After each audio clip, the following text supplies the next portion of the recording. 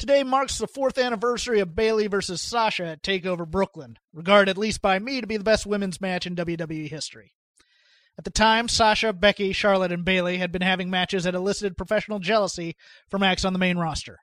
By the time TakeOver Brooklyn happened, 3 of the women had already gotten the main roster call-up. Bayley would have to wait nearly a year before she was a mystery partner at Battleground. 3 of the women mentioned have had problems in Vince McMahon's myopic view of women's wrestling. Becky Lynch famously going nowhere until her tough persona overcame a poorly planned heel turn that fans didn't really want. Sasha's inability to defend a title after being given ceremonial wins has become a running punchline on commentary, and Bayley, who only needed to be competent and confident to be a star, has been booked starting as a foolish child and now as a rebellious teenager. Charlotte was never a question. She was blonde and had the Flair pedigree. Vince McMahon, who doesn't watch NXT, put his faith in people who were more characters than wrestlers, attempting to get over Nia Jax, Dana Brooke, Carmella, and Alexa Bliss, while using these same trailblazers to put them over. Feuds over Mean Girl stuff, being the face of the division, who's the right type to be marketable, and other such inane pursuits haven't forwarded what was started and have left the division with one pure babyface in Naomi, who is known for dancing. And then a bunch of petty women who act like jerks when the spotlight is on them, excused as, quote-unquote, seizing the moment. But the funny thing right now is that NXT is still doing women's wrestling very, very well.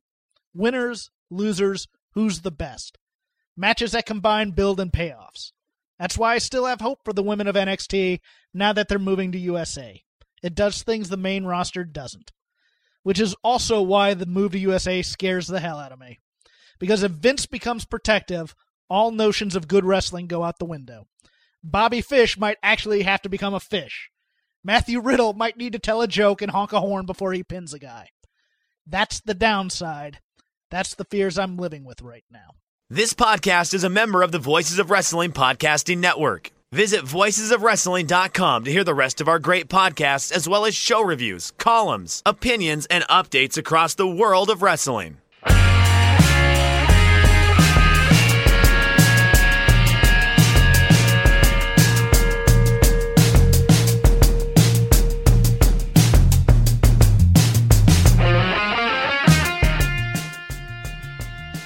Dear Chris Novembrino. Chris, it has not been a dead week for wrestling news. We were supposed to do, not we, you and me, but myself and Rob McCarran. We're originally going to do an episode on Sunday doing bracketology of the King of the Ring. Sounded like a fun idea. And then Rob went to go see Hootie and the Blowfish and got stuck in Indianapolis. So I am blaming Hootie and the Blowfish and Rob McCarran's suburban college tastes in music for not having a very fun episode scheduled. But you did a fun episode for people on the Patreon side. Hold my hand. I want you to hold my hand. Oh, God.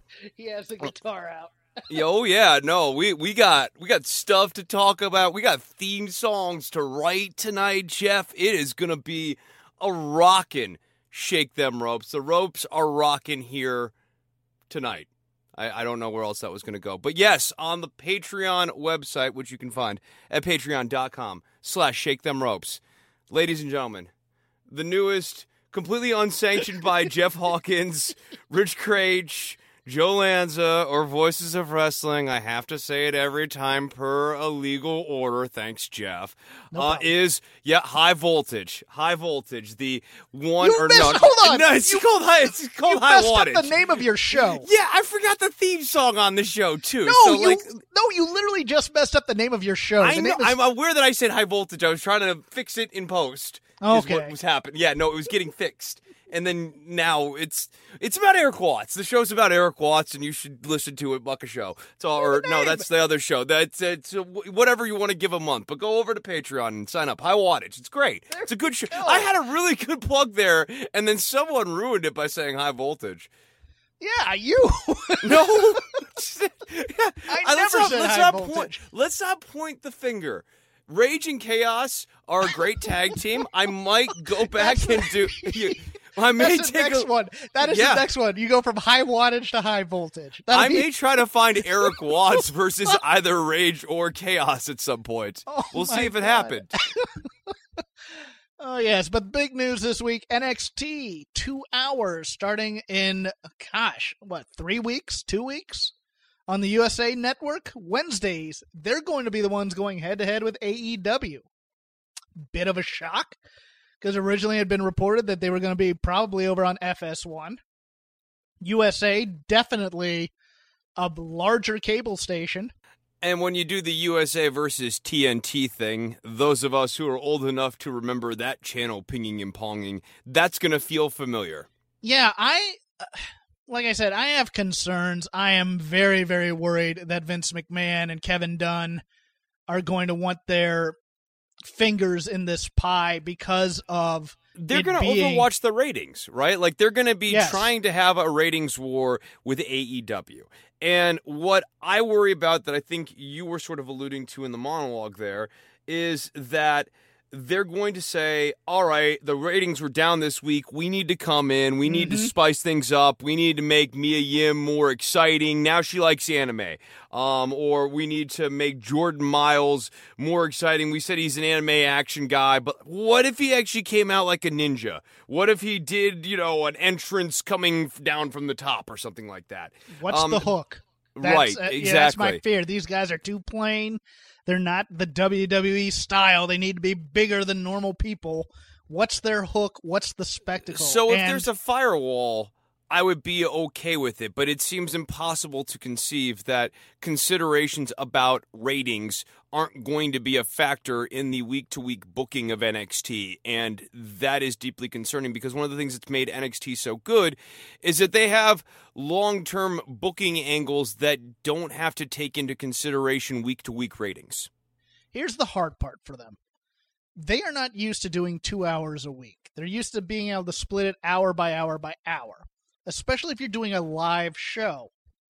Now, the good news is they have a NXT universe and even a 205 live universe, dare I say, to pull from. I think it could eventually get folded in, the 205 live, into and that some of the UK people hour. As well. And the UK you bring in a people, Zach Gibson. Zach Gibson could easily chew up 10 minutes a week for you. Yes, 15 minutes a week. I agree. But I think also because they haven't done this live for 2 hours a week, I think they're going to be using a lot of the main roster people to guide them in this process as to what works and what doesn't. And I don't think that's being talked about nearly enough. Everybody's saying this is Hunter's baby. They'd never let anything like that. No. Now that they're on USA, I think the stakes are a little bit higher, and I think it's probably going to get a little bit more. There's been a philosophy change because there was no effort to preserve what is quote unquote the NXT philosophy. Mm-hmm. But on the other hand, as I said, Vince doesn't watch this product. And you can tell he will now, though. Well, that's both a good and a bad. Maybe he'll get these characters a little bit more. It's a changing time, thing. It's a thing characters. that will necessitate changing. Yeah, like I could see my snarky tweet when I heard this was, if Vince McMahon ever gets involved with this, the big winners are going to be Baba Tunde and Dan Matha, and on the women's side, I don't know, probably Rhea Ripley. I could see him just adoring Rhea Ripley for being so big. Same thing with Jazzy Gabbert and blonde. Well, yeah. Well, Rhea's hot, and that's a big thing with Vince is hot blondes. So she would be a winner in that paradigm. Tyler Bate, he might look at and go, I don't get the mustache. He's short. I don't get why is he so small? Why do people like Why do they call him Big Strong Boy? He's small. I mean, he's got like massive quads, Vince. But he's small. Why do they call him Bobby Fish if he's not a fish? What type of fish is Bobby? Or does he eat fish all the time? What's that all about? Yeah, I know we're worried about stupid stuff, but you have to have it on your radar. There will be gimmikification of these characters. Like Velveteen Dream. If you're a big Velveteen Dream fan right now, you have to be worried. Yes. No, you don't. Not him. He's going to be fine. No, you say that, but I think they're going to start camping him up even more. And like there's like a level. Yeah, that's what I'm saying. Like you could oversweeten that recipe. All right. Well, yeah. Man, I don't know. I worry because I think NXT is going to get clocked in the ratings. I think AEW is the hot product in wrestling. I think Raw will be fatiguing enough where people don't want to watch NXT midweek.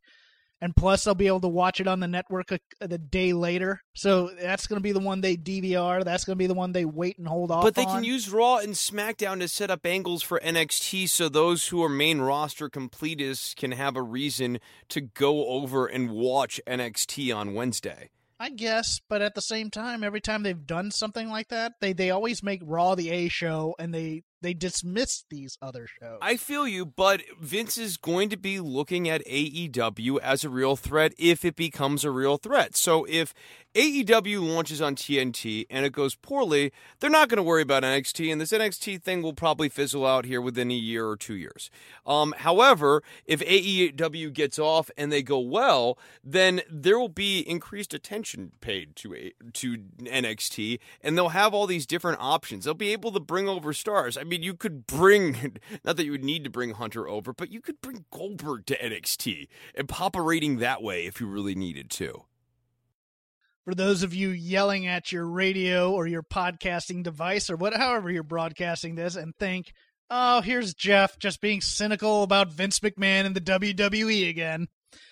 WWE just trademarked the term Shorty G as a wrestling name, and rumor had it Chad Gable, might be the recipient of said name. Shorty G. Chris. Shorty G is how they're going to get It would be an worse if Olympic it was level for a wrestler black over. guy. But yeah, I know. The fact that it's for Chad Gable's pretty terrible. Yeah, I had to stop swearing there. Oh my goodness. He's an Olympic level. He was over in NXT. He's Send so him back. good. He's like one of the best workers on this roster. Well, he's short and his name starts with a G. He's an underdog. Oh, speaking of competition, the WWE today also announced they are launching a podcast network through I am Endeavor. shaking in my boots, dude. This is really quite scary for Voice of Wrestling. It's a tough time. Are you ready to hear phony nostalgia of the great things about guys you've already heard these stories from 20 times? And also just Renee Young doing puff pieces and guys talking about how things are great and contrived comedy. There's no way they let these guys talk outside of approved boundaries. There's absolutely no way. They tried this on is the going to be the network. most politically correct podcast network, politically correct in the terms of what is the correct company line for WWE. It is going to be 100% politically correct in the WWE context. Becky and Seth got engaged today. Interesting, I thought. Considering they've only been dating for a few months, but you know what? Congratulations. Well, the tweet said it's the happiest day of his life for the rest of his life, and I mean, tweets are never wrong. Well, you know, Larry King can say he's had the happiest day of his life, 7, 8 times now? Right. So, I mean... One's life can just keep getting happier, I suppose. And Chris, the XFL has announced team names and logos. Okay, let's do it. We need to talk about these XFL teams. Which one are we talking about first? They've done, along with the press releases and whatnot, they've released narratives that an actual professional copywriter, probably Vince, had to write. So now, I will go through all 8 of the XFL teams and descriptions, starting with the DC Defenders. No, let's go major. Let's go major, because it's like, I'm thinking like America kind of style thing. Don't overthink this. On the shoulders of giants they stand tall, unconquerable, unyielding, marching ever forward, a force united, one quest, one purpose, one resolve, seeking glory through grit, victory through valor, the DC Defenders taking their stand. DC Defenders! Do we want to go through all 8 of these? Yes, we do. Yes, we do. Next up, the Dallas Renegades. Okay, so like this is clearly country, but it's got to have like a bit of a rocker flair to it. Yeah, I'm thinking like Styx. Okay, oh, Renegade. like Styx, yeah. Okay. Deep in the heart of Texas beats a different kind of pulse. A spirit untamed, a swagger that can't be denied, where big meets bold meets badass. This is outlaw country inside the lines. This is hell on wheels between hash marks. This is their home on the range, the Dallas Renegades, raising hell. Raising hell. Staying in Texas, the Houston Roughnecks. Okay, so that's I feel like that's a little bluesier because we're down south, so it's gonna be like more of like a.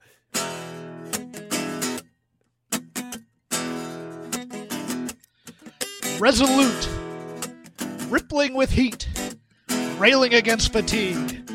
Unceasing and often unseen, they labor deep in the trenches. Mercenaries in the muck, brawlers in the blackened dirt. Not just for 3 hours, not just when the lights are bright. These are the scratching, grinding, never-bending few. The Houston Roughnecks, going to work for you. Going to work for you, Houston. Next up, the Los Angeles Wildcats. The Wildcats. Okay, like. Because you have a lot of those in L.A. Yeah, you did. I heard the other day that a woman chased off a wildcat using her cell phone playing Metallica. So I think Not I'm a fan gonna, of Lars, huh? Okay. No, not a fan of that Saint Anger drum kit will scare most people off. So let's go with that. Let's do something happy like and upbeat. Oh, something happy and upbeat. You like for the Wildcats? You want? I was saying like Hollywood Nights or something like okay. Bob Seger or something. In the land of bright lights, far from the flash and fame, they've already begun to prowl. Enter their den and be dominated. Run away and be ripped apart. This is prime time meets primal instinct. Oh, what a crappy line. This is showtime with a snarl. This is our time to roar. The L.A. Wildcats. Unleashed.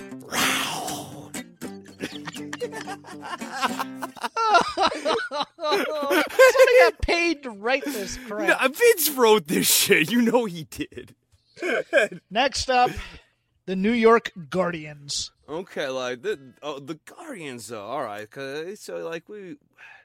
all right, so I'll put it this way: the first line is "centuries carved of stone." Okay. So I'm thinking big arpeggios, but like maybe like.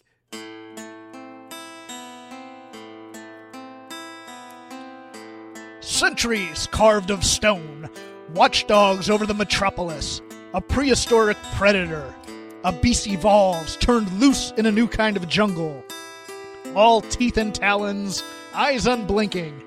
They know fear because they feed off of it. They are your first line of defense, and there is no need for a second. The New York Guardians, on duty. Guardians! On duty. That was kind of mysterious. Like it felt like a little more gargoyle-y. Each of these has a pattern to it. They say the team name, and then there's their tagline. It's like Roman Reigns, the big dog. Except that's for football. All right. All right. 5 down, 3 to go. 3 to go. These are all gems of theme songs. Yeah. Feel free to use these, Vince. These are good. Yeah. All right. Next up, the St. Louis Battlehawks. Battlehawks. Okay. All right. So that feels 70s classic rock, like a Kiss riff.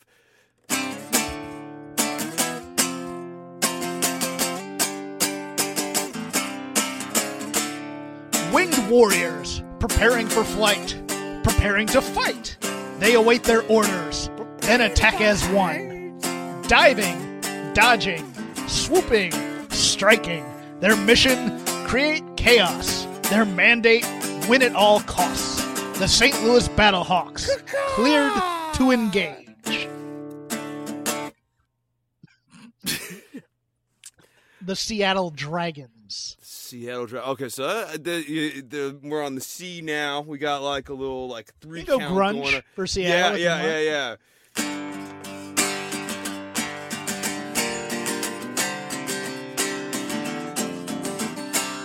rising from the turbulent sea, beneath the darkening skies of their weather-hardened home.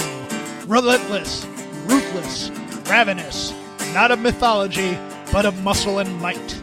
Not of folklore, but of football. This is your darkest fantasy in cleats. The Seattle Dragons. The Seattle Dragons breathing fire.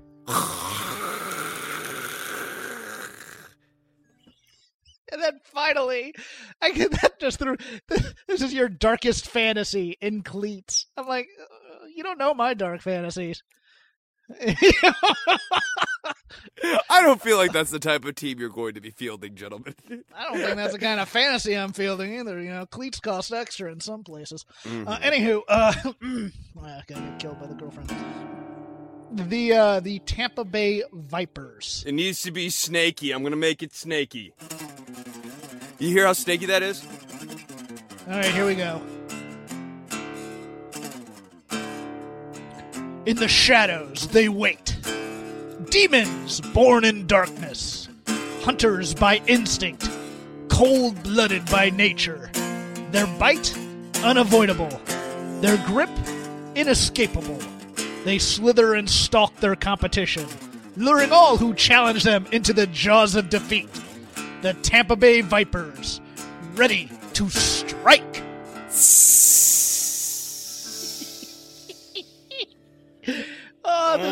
This league's gonna lose millions. Dude, this is such a waste of money. The Battlehawks?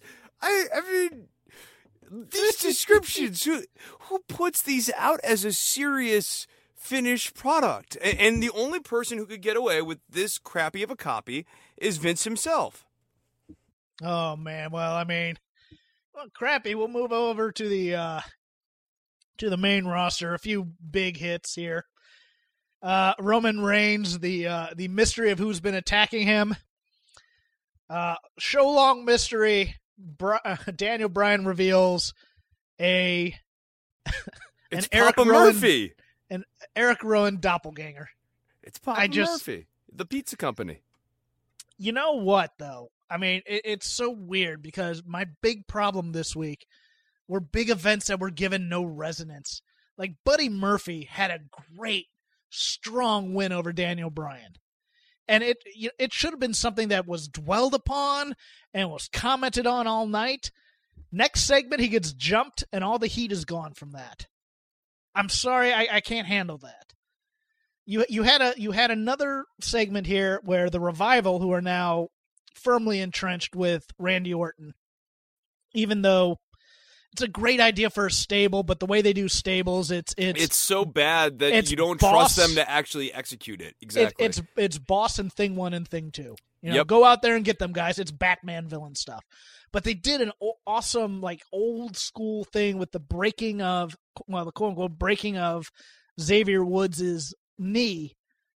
And instead of that being like a solemn moment that took, you know, a lot of minutes and you cart him off and it's like, man, we feel so bad. Michael Cole, moving on, we're going to talk to Sasha Banks about her hair color. It's like, oh my God, you know, nothing is important. Nothing resonates. And so we don't feel anything in any of these builds. It drove me nuts all night. This kind of moving on, next thing, hurry up, let's move some stuff in, let's do this. It's like, how is anything supposed to be important if you don't treat anything as important? They never sell the transition the right way.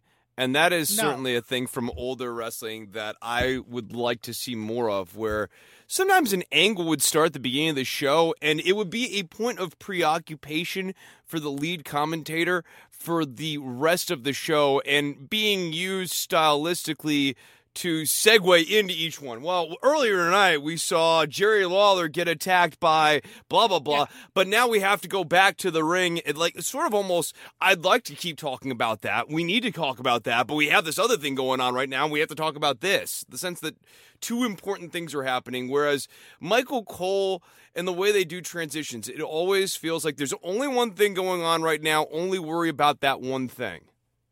And nothing to see here, guys. Don't be worried about that. Look at the shiny thing that I'm... Yeah, I did on the Patreon, I did a watch-along of Worldwide from 1984, and the entire hour was intercut. The squash matches were intercut between Tony Schiavone talking to Bob Caudle about the attack of Flair and the Andersons on Dusty Rhodes and breaking his leg, and just it stayed on Dusty for about 15 minutes. While they they had turned on him in a cage. They had to take the cage down. Then they had to wrap up Dusty's foot. I mean, everything was meant to get that kind of emotional hit of what a dastardly thing Ric Flair and the Andersons did. And here it's, well, the Revival and Randy Orton attack Xavier Woods. We'll see what happens next week. Now let's talk to Sasha Banks. It's like, oh my God, I can't believe they did that. Anyways, in bad babyface news, Kevin Owens is a dope for trusting Shane McMahon after getting trying to go back to Shane God. on his hands and knees and begging him. I did not enjoy this angle, and you could see it coming a mile away when Shane comes out, and it makes Owens look really stupid. And and then to eliminate him from the King of the Ring like this, it just everything about that final segment on SmackDown left a very bad taste in my mouth. I don't like what they're doing with Kevin Owens. And before I was kind of intrigued by it. I didn't love it. But at some point, it's very clear Shane, they have plans of keeping him as a figure on television, at least for the next 5 to 10 years here. I don't know how long. I don't think he's going to want to be on TV as long as the old man was, right? But Shane as the face of the McMahons on SmackDown especially, yeah, he's the face of it. So their point of view is if you're on TV with the McMahons, they're giving you the rub. Right. And I just don't. But that's not what's happening here. No. I mean, SmackDown was all sorts of weird. I mean, we had the look, I'm going to say this again. That Buddy Murphy Daniel Bryan match was awesome. That was a very, Absolutely very good awesome. match. I loved the way it opened up with him hitting the knee, but again, commentary didn't really sell the idea that Murphy is going to take it away here. And that's the other part of it when you're saying nothing feels special or nothing has any resonance to it. I come off of that match and it was a good match, strong win over Daniel Bryan. And how do I feel about that match? Well, I guess I'll just have to see what happens next week. But then I don't actually think about the thing that I just saw. I think about what the follow-up's going to be. In other news, Bayley has gone from being 8-year-old naive to 15-year-old and rebellious and acting out. All she has to do is come out and say, I'm not that same naive person you pushed around anymore. I'm the champ. Come and beat me now. Yeah, you've won 9 times. My slant is that I hate what they're doing with Nikki Cross. With Charlotte? No. Oh, with Nikki? Nikki Cross. They've made her utterly boring. Well, they've made her evil. She has to give in to the evil for a while. But it's not even interesting evil like she was. Now she's more lawful evil. Before she was chaotic evil.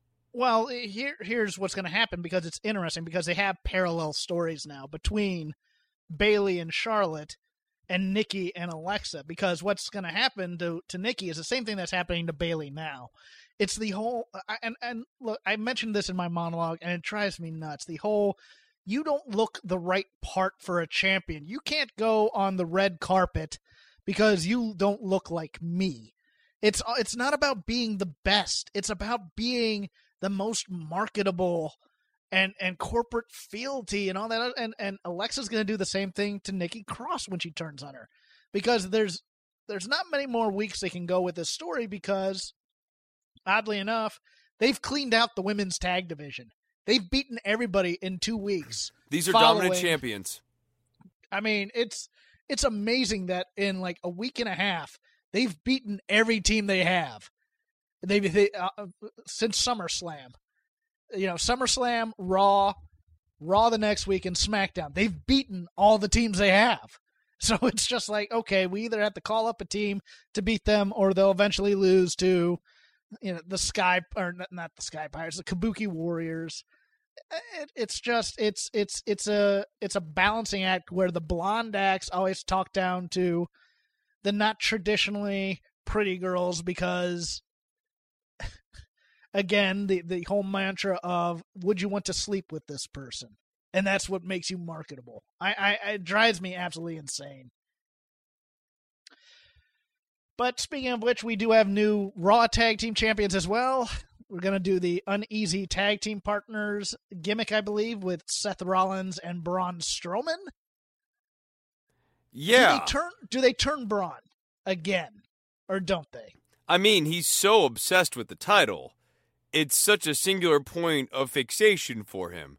It seems inevitable. He's so preoccupied with it. It's in a heelish way. It's not in the baby-facious way of, I do want a title shot. I don't think they turn him. I think they do the whole... You think it's, you've earned my respect now, Seth Rollins? No, I think it's the Ember Moon thing with Bayley, where it's like they win a match, and then he body slams them like on the go home show because he's taking advantage of an opportunity. Yeah, I'm with you in the sense of I don't think they take the tag belts off of them before they have the title match, because I think that's how they want to spice this up. It's like the two tag champions are fighting over the world title belt. That is, all right, enough of this sort of visually enough. Interesting.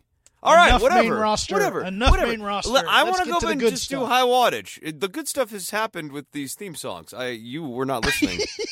Those are good theme songs. The network shows, I thought all three were pretty good.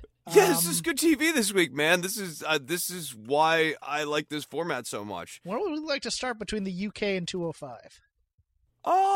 Let's just do 205 Live. Because 205 Live is just that one captain's match, right? Yes. Let's talk about the awesomeness of how they built this captain's match. What a great format. This was all on Twitter, by the way. This was a Twitter angle, which I don't particularly like as a usual thing. But the way they did it and the interactions between Oney Lorcan and Drew Gulak on Twitter, if you were not following this, that's unfortunate, because as weird as he is on screen, his character, Oney Lorcan's character on Twitter, is absolutely awesome. It's an unhinged maniac character where I'm going to punch you in the face and step on your throat and kick your... His tweet hilarious. From earlier tonight, just to kind of give you flavor, was talking about meeting Vince McMahon. He was like, one time I was backstage and I was getting ready for a match and I was really pumped, and Vince McMahon came up to me. I don't know what he said, but I looked him in the face and I was like, rock on! And then I went and had a match. I think he liked it.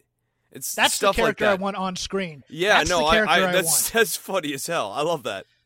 The interesting thing about this was they were picking teams, and there were some cool things like picking guys who weren't necessarily members of the roster. And also, as we saw on TV, Tony Nese being a member of Drew Gulak's team, even though he's a babyface. My favorite little moment was after the teams were picked, Bayley volunteered to be a member of Oney Lorcan's team, and asked later, "Can I be the mascot then? Because I'm already a mascot on SmackDown." I went, which is, it's interesting. It's interesting some of the things people say on Twitter. Like this week, both Kalisto and Grand Metalik said, "I can't wait till October. Adios."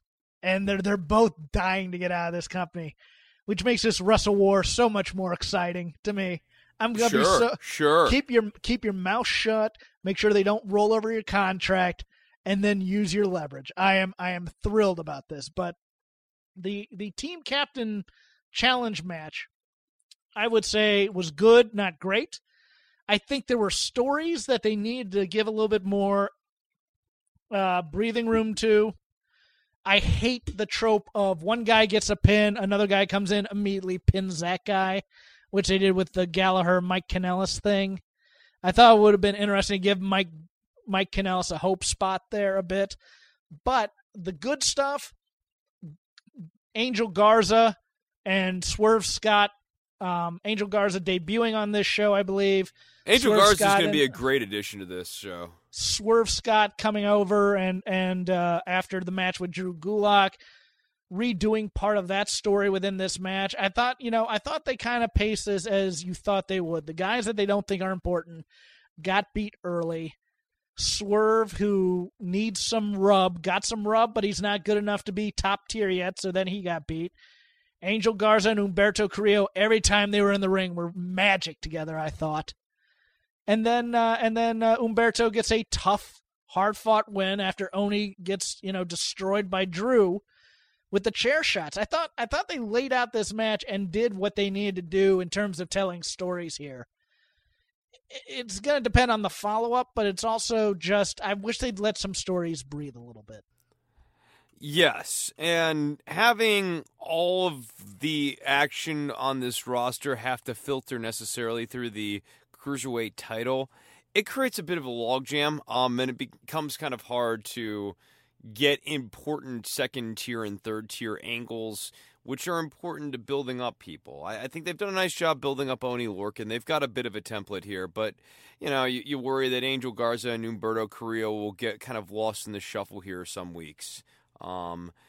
Also, Jack Gallagher, Tozawa, and the Brian Kendrick. I feel like I've seen these three guys interact so much. I'm ready. I like all three of them. Kendrick less so. I mean, he's good, but he's not doing anything particularly interesting. I like Tozawa. Yeah, I mean, I'd like to see. See, they were telling the redemption story of Brian Kendrick, and now they've bailed on it, and so there needs to be some attention paid to that. He has no motivation at this point. Yeah, no, I'm with you, because the initial angle with the Brian Kendrick was he's back. This is his last shot in this company. He's got to win the title. He's got to make something of himself. And then he actually did win the title, but since then, he's now just been in this gatekeeper role. And while I get you don't want to necessarily envision him as the future of the division or anything like that, and the title's in the right hands right now with Drew Gulak, he still needs motivation. Every wrestler needs motivation. If it's not a title, it needs to be something else. It needs to be a plot point. Yeah, and the other thing, they didn't do enough with the moral conflict of Tony Nese. Now, Tony Nese is not the actor necessarily to play this role, I don't think. This is a shocking take coming from our show. We've been very, very high on Tony Nese's acting prowess. I like him as a wrestler. I like him as a wrestler, but no, you and I have dogged him on his acting and stuff. Like, so especially me. It's been more me than you. Yeah, I guess there was a clip that came out of the referee reminding Tony Nese to act angry. It may just be he's just that much of an athlete that the charisma part is a weak spot. I get that. That happens with guys in this industry, so I'm forgiving of that. The problem was he was a babyface put on a heel team, and there was not enough made of that, in my opinion. I like that as an angle. I like that as he shouldn't want to fight some of these guys. There should be some conflict when he gets into the ring with like a Jack Gallagher and Oni Lorcan, people he actually respects. Or there should be an acceptance of the dark side. That's also a good thing to go into. Yes. Where everybody's cheating, and he thinks about it for a second, and then goes, you know what? I want to be a team player here. I'll do it for you guys. Or reluctantly does it. Reluctantly throws that punch because he's in a tough quandary. No, you have to put him in a pressure point. As I said, I like this as a format in the sense of it's a lot of wrestling. You can tell a lot of concurrent storylines. You can't do this too often. You can only really do one of these once every 2 months or so. But I like what potentially you could have done with Tony Nese. I like the advancement of the Gallagher and Tozawa storyline. I like, obviously, building up the Angel Garza and Humberto Carrillo stuff, continuing the Swerve Scott and Drew Gulak stuff, as well as the Oni Lorcan and Drew Gulak stuff. It's a good vehicle. It's just time to think about why some of these people on this roster are doing what they're doing. What is Arya Davari's motivation on a week-to-week basis? Why? Why is he doing stuff? Mike Kanellis on this roster, on 205 Live, is he fighting for the title? If he's not fighting for the title and he's not trying to destroy Drake Maverick anymore, what then? Why? And yeah, those are the things I think about when I watch this show. There's a story going around that the NXT contracts are going to get converted into main roster contracts. That's good. Now that they're on cable, that's very good. Now it's time to if you're going to do touring for the TV tapings, I think they're going to do like 2 weeks at Full Sail in one taping and then 2 weeks at another place for a taping. It's time to put the 205 Live roster under the NXT umbrella, because that's the same audience. That's the audience that appreciates this stuff. I'm tired of having to watch these guys work 3 times as hard to get half the applause. I really am. And you also essentially have a Monday Nitro vibe now on your 205 Live NXT show, where you have that first hour is Cruiserweight Wrestling, and then your second hour is your NXT stuff.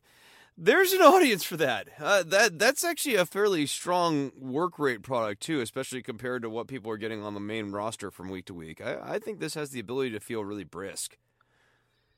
Speaking of NXT... Yeah, let's talk NXT. A good show, not a great show. There was a lot of what we like to call chess piece moving on this show.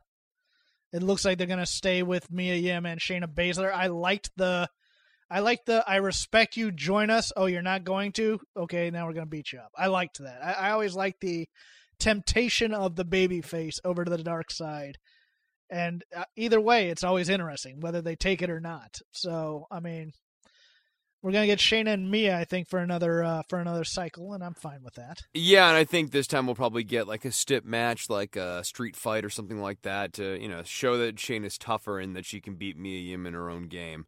Absolutely awesome was the Keith Lee, Donovan Dijakovic hype package. Yeah, I really liked that. I thought that was cool. Yeah, I thought that it did a nice job setting up initial respect, and then we made sure to reestablish Dijakovic as the heel in this feud, so you knew to boo him.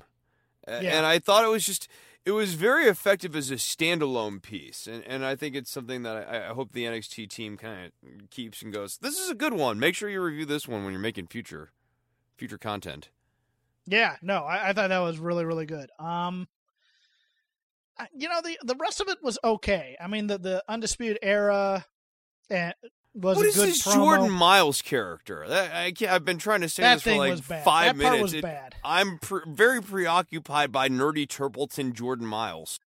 I was thinking Book of Mormon Jordan Miles. Yeah, right. Either way, this is a guy who buttons all the way up to the top button, like that, where it kind of feels like a small man is choking your Adam's apple.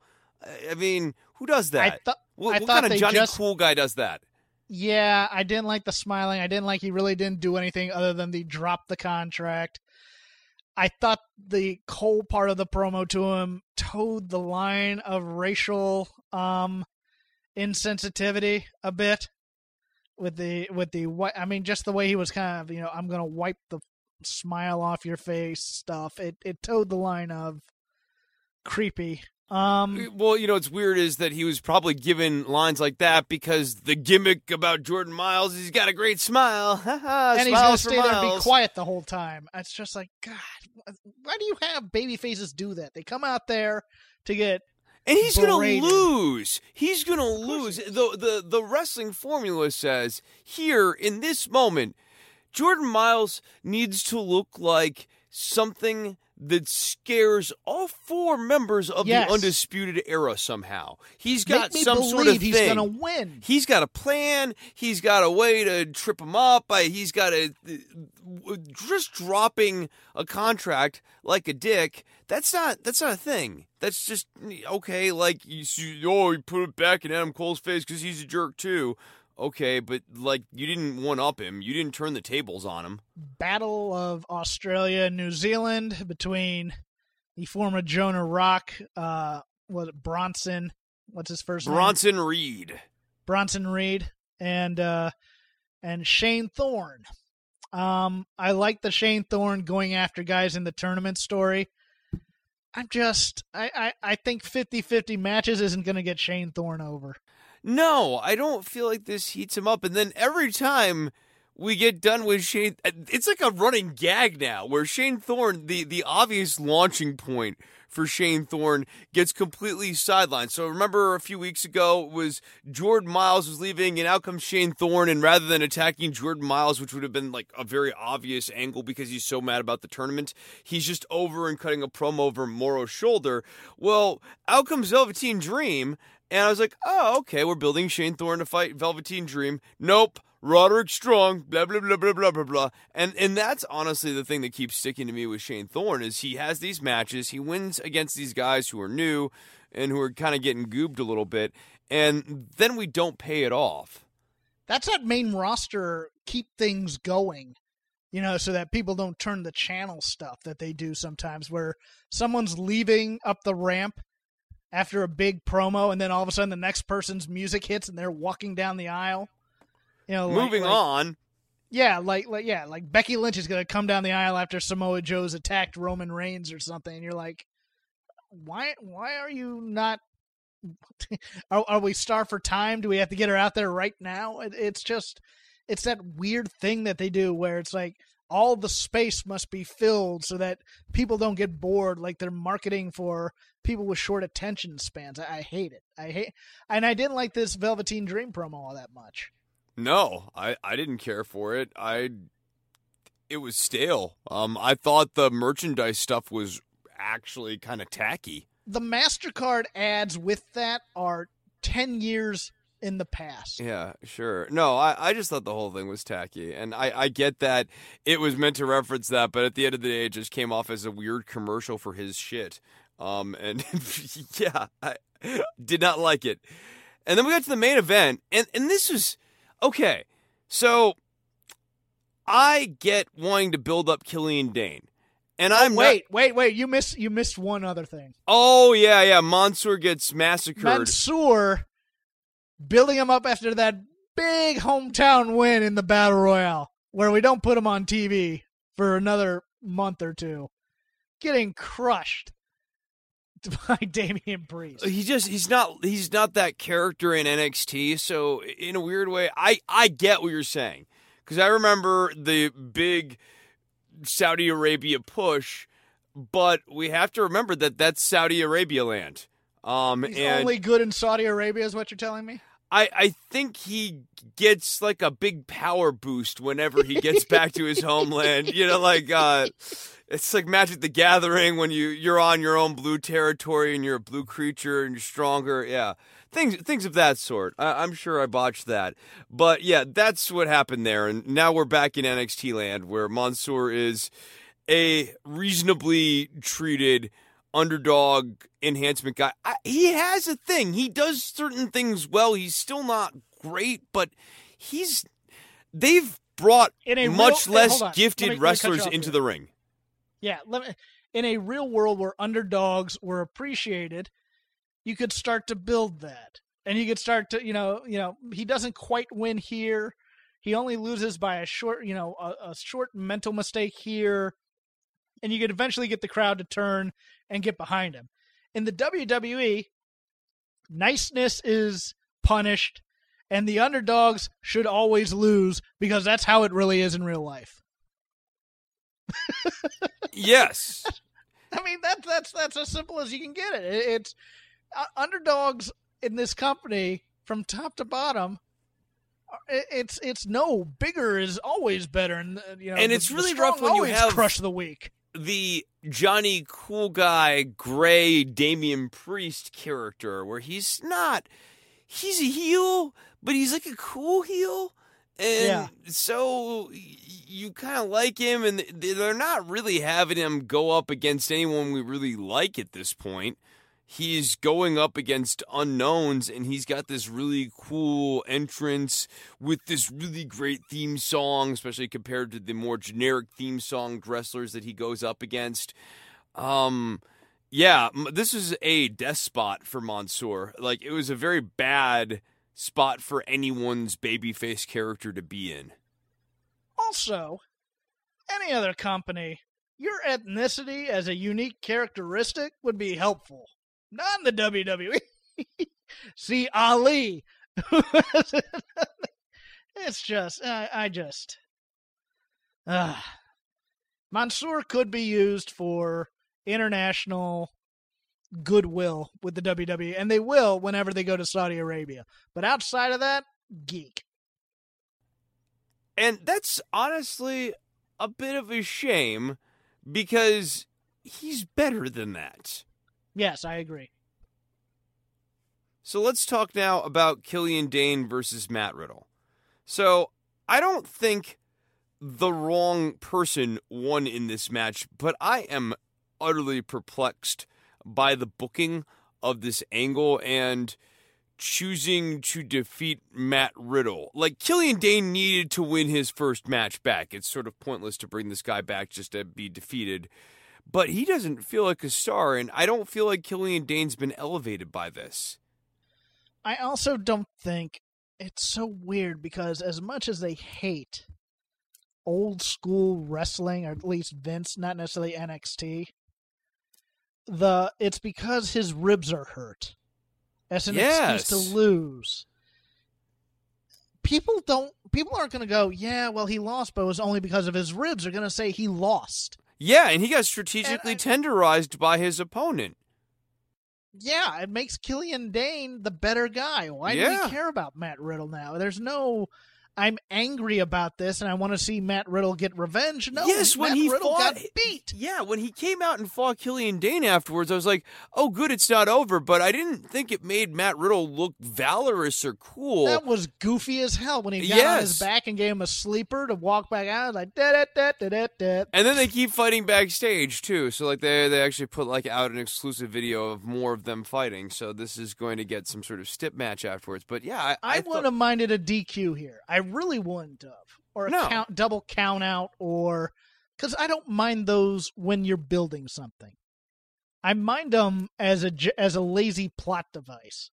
I don't mind them when there's a direction, and NXT usually has a direction. I kind of viewed this a bit maybe as punishment for the Goldberg comments, but I don't think so. I'm not that going to be that guy to go. No, I don't think so. Conspiracy theory? No, I don't think that's what's going on here. I think they just thought injuring the ribs was a good enough excuse, and they have to push Dane, right? Like they did all of these packages to rebrand the guy. They came up with this other character. He's put in some serious work at the gym since you last saw the guy.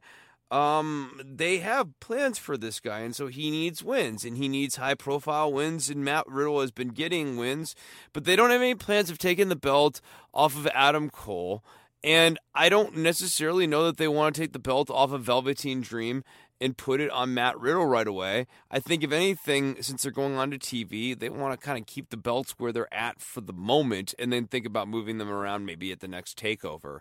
Something like that. And if Matt Riddle's not in the title picture for either one of those titles, Roderick Strong's part of the Velveteen Dream's current profile, then Matt Riddle needs to lose here. And Killian Dane needs to go over so they can continue their feud, and maybe Matt Riddle wins their feud.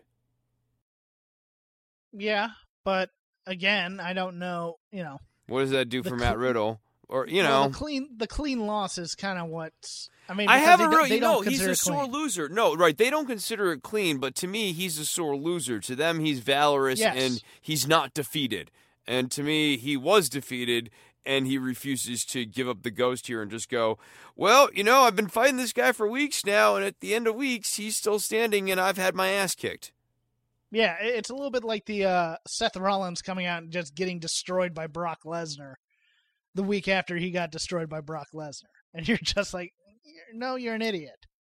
Nobody watches that and go, man, he's really valorous for coming out there and standing up to Brock. No, he's hurt. He should be resting for the big match that's already signed. What kind of moron does something like that? Shall we move on to NXT UK? Yes, because there was a lot of good stuff in this NXT UK, I thought. Yeah, I mean, except for the referee clearly counting fast in this first match here. I mean, look, no. He had his foot underneath the ropes. He had his shoulder up. The ref was counting really fast. He was he was fine. That was a miscarriage of justice. I took an hour and a half of peace. I meditated. I breathed. I thought about how big life really is. And I know that in our hearts, the Hunt are the real winners in life. The chance of bore popped me on the Stairmaster. No, it's great. They're actually gym. really starting to get over. Hell yeah. They did not get as much offense as I wanted. They're a little bit too wrestlery for my taste. Like, I wanted to see Hitchman bite a guy's hand as opposed to trying to struggle out of a headlock. I want them to be a little bit more feral in their offense. More I realize brawling. that may not happen. Yes, I'm Yes, with you. but- I want more clubbing forearms. I want Primate go even more into the Simeon thing, dude. I want him. Poor Wild Boar in the corner looking for this Primate who had left him and had abandoned him. He didn't abandon him. He didn't abandon. He was ambushed brutally by the scurrilous Eichner, who is a horrible person. And the only person worse than him is Marcel Bartel. I can't say that because actually Eichner and Bartel are one of my favorite teams in all of WWE. Not today. Now. They really are. Not today. They sure aren't. No, sir. But a fun match. I enjoyed it for what it was. The Hunt will return. And look, they got their due when they went back to the locker room and got trashed. Yeah, and they're more over now than they were before. So I think things are just fine for the Hunt, and they're cruising along. Yes. Kaylee Ray faced off against Shax, which it is, as a U.S. watcher, I see SHAX on there, and all I see is Shaq. And I'm waiting for Shaquille O'Neal to come out through the curtain. Yeah, Shax, I believe, is a member of their UK PC, doing a bit of a Zatanna gimmick, if you read the DC comics. Yeah. She was a Batman character. Yes, the Justice League member, magician who basically wore underwear. Kaylee Ray destroyed her as well she should have. I absolutely loved I'm going to bounce on the ropes, and then Kaylee Ray's just like, okay, I'll kick you in the face. Boom. Loved it. And I loved the Kaylee Ray Toni Storm showdown. It's everything I want in a heel promo, where she's not necessarily mustache twirling, but she's getting inside Tony's head. I thought this is the best Toni Storm I've seen in NXT UK. Yeah, because Tony didn't say anything. Well, not only that, but her acting at the right time, she got upset. Some people give off signs that they're anticipating it.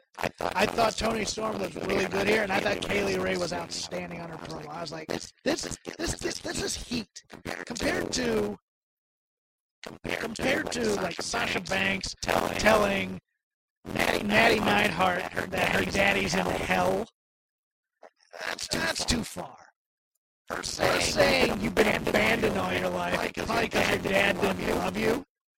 That's enough to make somebody slap you. I liked this. I really did. This Kaylee Ray promo was the first time I've been in on this Toni Storm and Kaylee Ray angle. Yes. It's come a bit late for me in this angle, but boy, if they had started off with this angle and started off with this as the launching point, I'd be all over this. Like the first week she comes out and says, I'm going to get in your head.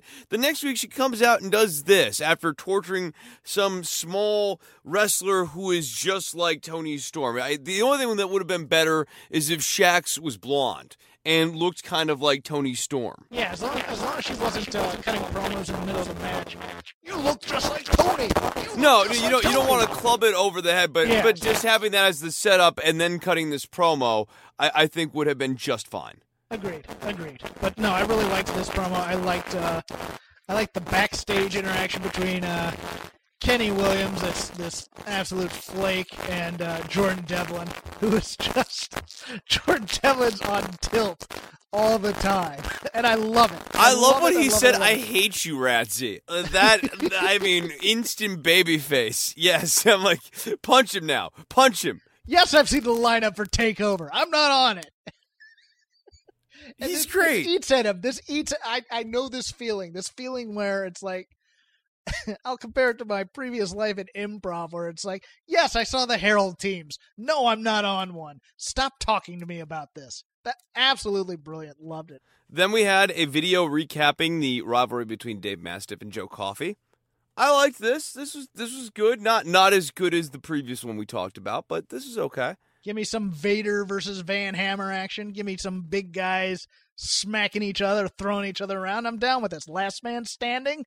There's gonna be some big guys going through some stuff, and I'm happy to watch. The 1 to 10 count part at the end was really nicely edited together. I thought that was nice.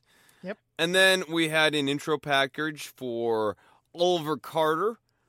Not really sure where Oliver is going to fit into this roster. NXT gets its own Kofi Kingston. Yeah. And he's going to be a lower card guy for a while here because, I mean, all roads run through Imperium right now. Mm-hmm.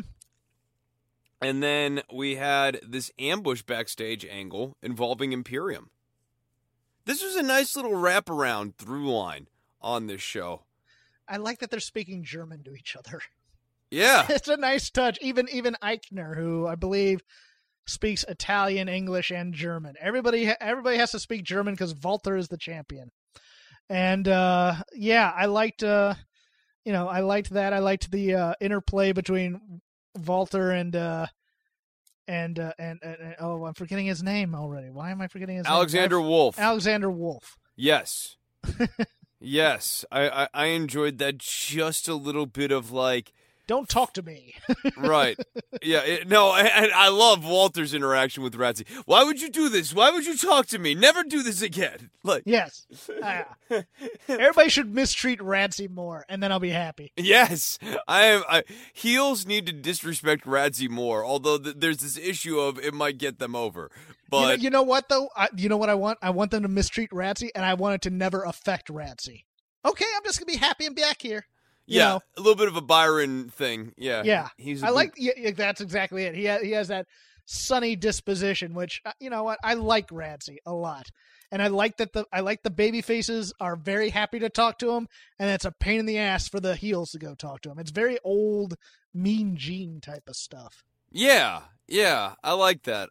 Except that the thing that made Mean Gene fun is that he could give it back, and the Ratsy type character Ratsy doesn't have permission. Yes, and it's hard to find a way for the Ratsy type of character to do that. Yes. So, yeah. And then we had, I mean, this was just sort of ho-hum for me. It was long. Mark Andrews and James Drake. James Drake is very boring. And when Zach Gibson came out in the suit, and James Drake is out there in his grunge rock year, you just feel this like deep contrast between these two. And I want James Drake to be different than that. If he's going to be paired with Zach Gibson long term, and you want to get the Grizzled Young Veterans over as like the team. I would have the Grizzled Young Veterans drop the belts because James Drake gets beat. I would then split up the team because Zach Gibson is a damn superstar. He's a star, right? And James Drake is a goof. So much bigger than this. Yeah. I would even either put him in a program with Walter, which would be, I think, awesome in terms of Gibson's just anger-cutting promos against the bigger Walter. Or I would move Gibson over to a program on NXT US for a while. Yeah, I think you've got to get him off of this roster right now because he's such a strong heel, and you have Walter as the champion, so there's nowhere for him to go. But Gibson does need to be doing bigger and better things than just anchoring down the tag titles. Yeah, on the next major main roster show, even before moving him over to like NXT US, you debut him in front of a British crowd who does the, if you hate Gibson, take your shoes off, or if you hate Gibson, stand up, and just his reactions to that, because... have him beat Velveteen Dream in front of a British audience to win the NXT Intercontinental title. That look when Drake's in trouble, and they're all chanting and getting on him, and he's pie-facing himself in just a frustrated, slow burn. He is just the best. I wish that the WWE would allow guys to play the feel of the audience, because if Gibson gets on the mic at any point during this match and says, "Hey, I'm not part of this match, shut up," this match gets more heat into it as well. And this crowd wants to hate these people. The problem is we have Mark Andrews, who, again, underdog, so he gets beat a lot, as opposed to getting built up a lot. That's the problem, is people don't care about Mark Andrews enough when in a major wrestling company, he would be Rey Mysterio on Nitro in many ways. Or Rey Mysterio when he first came on the main roster and just beating guys bigger than him. And they'd be presented as exciting and fast all the time. And yes. Flash Morgan Webster and Mark Andrews are presented as high-flying but not presented as fast. And that sounds like a unique. Small distinction, but it's an important one because that's kind of their high flying isn't unique to them, right?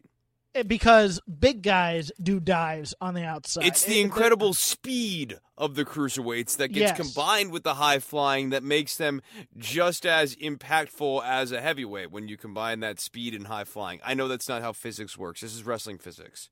No, and so the South Wales Social Club get put into a three-way with. I did like the interplay between Gallus and the grizzled young vets. I do think there needs to be some heat between those two teams as well. Yes, Zach Gibson didn't give it back enough. I wanted him to needle Wolfgang more and make it a real pain. Because Wolfgang was inconsolable, and I love as always. No, and Wolfgang hating Zach Gibson is the most natural and pure and true thing that I've seen on this show in a while. Yes. But I would put the belts on either Gallus or these two, and then I would break up the grizzled young vets. I am not a James Drake fan at all. I don't think he fits in with the gimmick. I think he's going not along Joseph for the Connors, ride. but anyone could be in the James Drake role. It feels like he's just a replacement guy. Yeah, I think somebody with a little bit more personality would do well here, but a better look. The look doesn't. A better fit. look too. It doesn't fit what Zach Gibson is doing, and Zach Gibson is not like a physical specimen. It's just when he comes out, he's in this suit. He looks correct. He looks like a star. I don't know what it is. He's got. When you describe Stone Cold Steve Austin, he's a bald white dude with a mustache and a little chin thing. And that's basically Zach Gibson. And it's kind of nondescript when you just lay it out like that. But then you see Zach Gibson, you're like, oh, that guy's a star. Okay. Well, what gets Gibson over is the bitterness. And oddly enough, the guy to pair with him is Eddie Dennis. Oh, yeah, he'd be great. Zach Gibson and Eddie Dennis would be, and Eddie Dennis can actually cut an okay promo.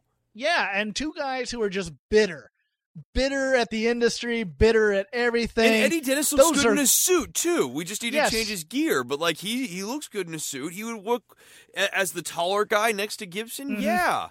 Yeah. Those are grizzled young veterans, right? Absolutely, the grizzled part. Yes, that would be my move. I'd put those two together, but still. I'm looking forward to this Cardiff takeover for NXT UK. We'll do a preview of that next week. The go home, I think, because I think next week's going to be mostly video package, which you're going to hate. Real quickly, did you like the Tyler Bate and Trent Seven stuff? No, I liked it to a point. But I think I think it gave away too much that Tyler Bate has no chance of winning. Oh, you don't say. No, but I've thought that going in. Yeah. It's important for Bate and Seven to get some level of comeuppance, and I like the idea that two can get the edge on four, but no, order must be restored eventually, and four will get the advantage on two. I hate them doing the comeuppance on the go home as opposed to giving us something to look forward to on the actual show. They use the hot babyface comeback on the go home to drive will he be able to do this next Saturday on TakeOver? And it never brings that amount of curiosity that you want it to. I think you keep them apart for the week. And I kind of like what you're saying here. I like the idea of doing some of the beats of this story actually on the TakeOver. Have Trent Seven attacking members of Imperium backstage, and we don't know who it is. And Tyler Bates getting ready for his match. It's getting into Walter's head. It starts to feel like Walter might actually lose the title here because he's getting so flustered by this attack happening on Imperium backstage. He goes down to the ring. We have the match. The champions on their heels all throughout the show, even though the narrative dictates that Tyler Bates should not win the title here. The pop is when Trent Seven comes out after Imperium has come out looking like they're going to cheat. And then it's like, oh, Trent Seven's back. Good. And now Bate's going to have the opportunity to win fairly. And Bate will fire up, and he'll eventually fail. But you still have, you don't give away everything on the go-home show like you did here. And that was my problem with it. That's just a very WWE move, though. They do that with heels, and they do that with baby faces. And the way to tell is whoever's on top at the end of the go-home is the guy who loses. I mean, it's a very that drives it 80% of the time. Formula. Yeah, it's not every time, but 80% of the time. 80% is a good number. Yeah. Anything else you want to hit here before we get out of here? No, but I do want to hit the Patreon. Patreon.com/ShakeThemRopes. The second episode of High Wattage, perhaps High Voltage later. But for right now, it's High Wattage. Will be coming out this weekend.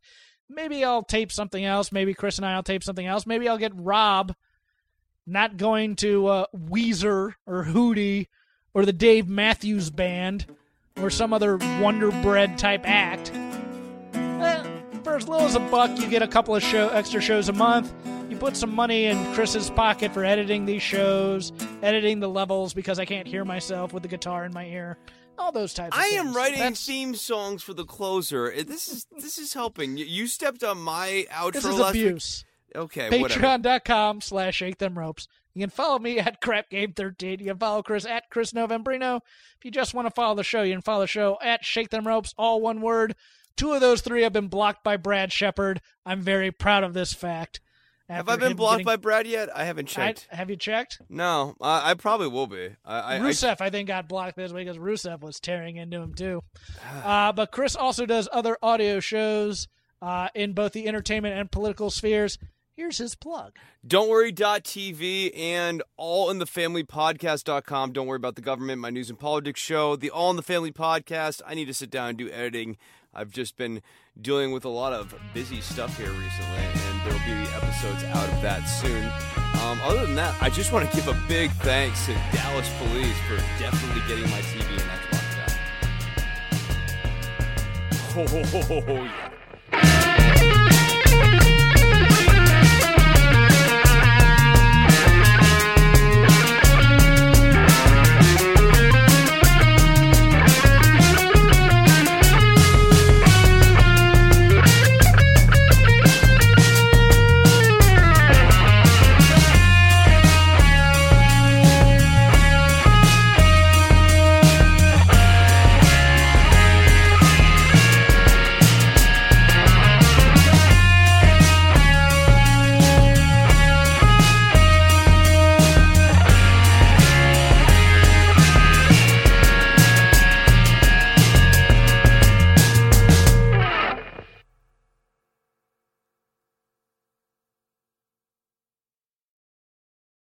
Say goodbye to your credit card rewards. Greedy corporate mega stores, led by Walmart and Target, are pushing for a law in Congress to take away your hard-earned cash back and travel points to line their pockets. The Durbin-Marshall credit card bill would enact harmful credit card routing mandates that would end credit card rewards as we know it. If you love your credit card rewards, tell your lawmakers, hands off my rewards. Tell them to oppose the Durbin-Marshall credit card bill.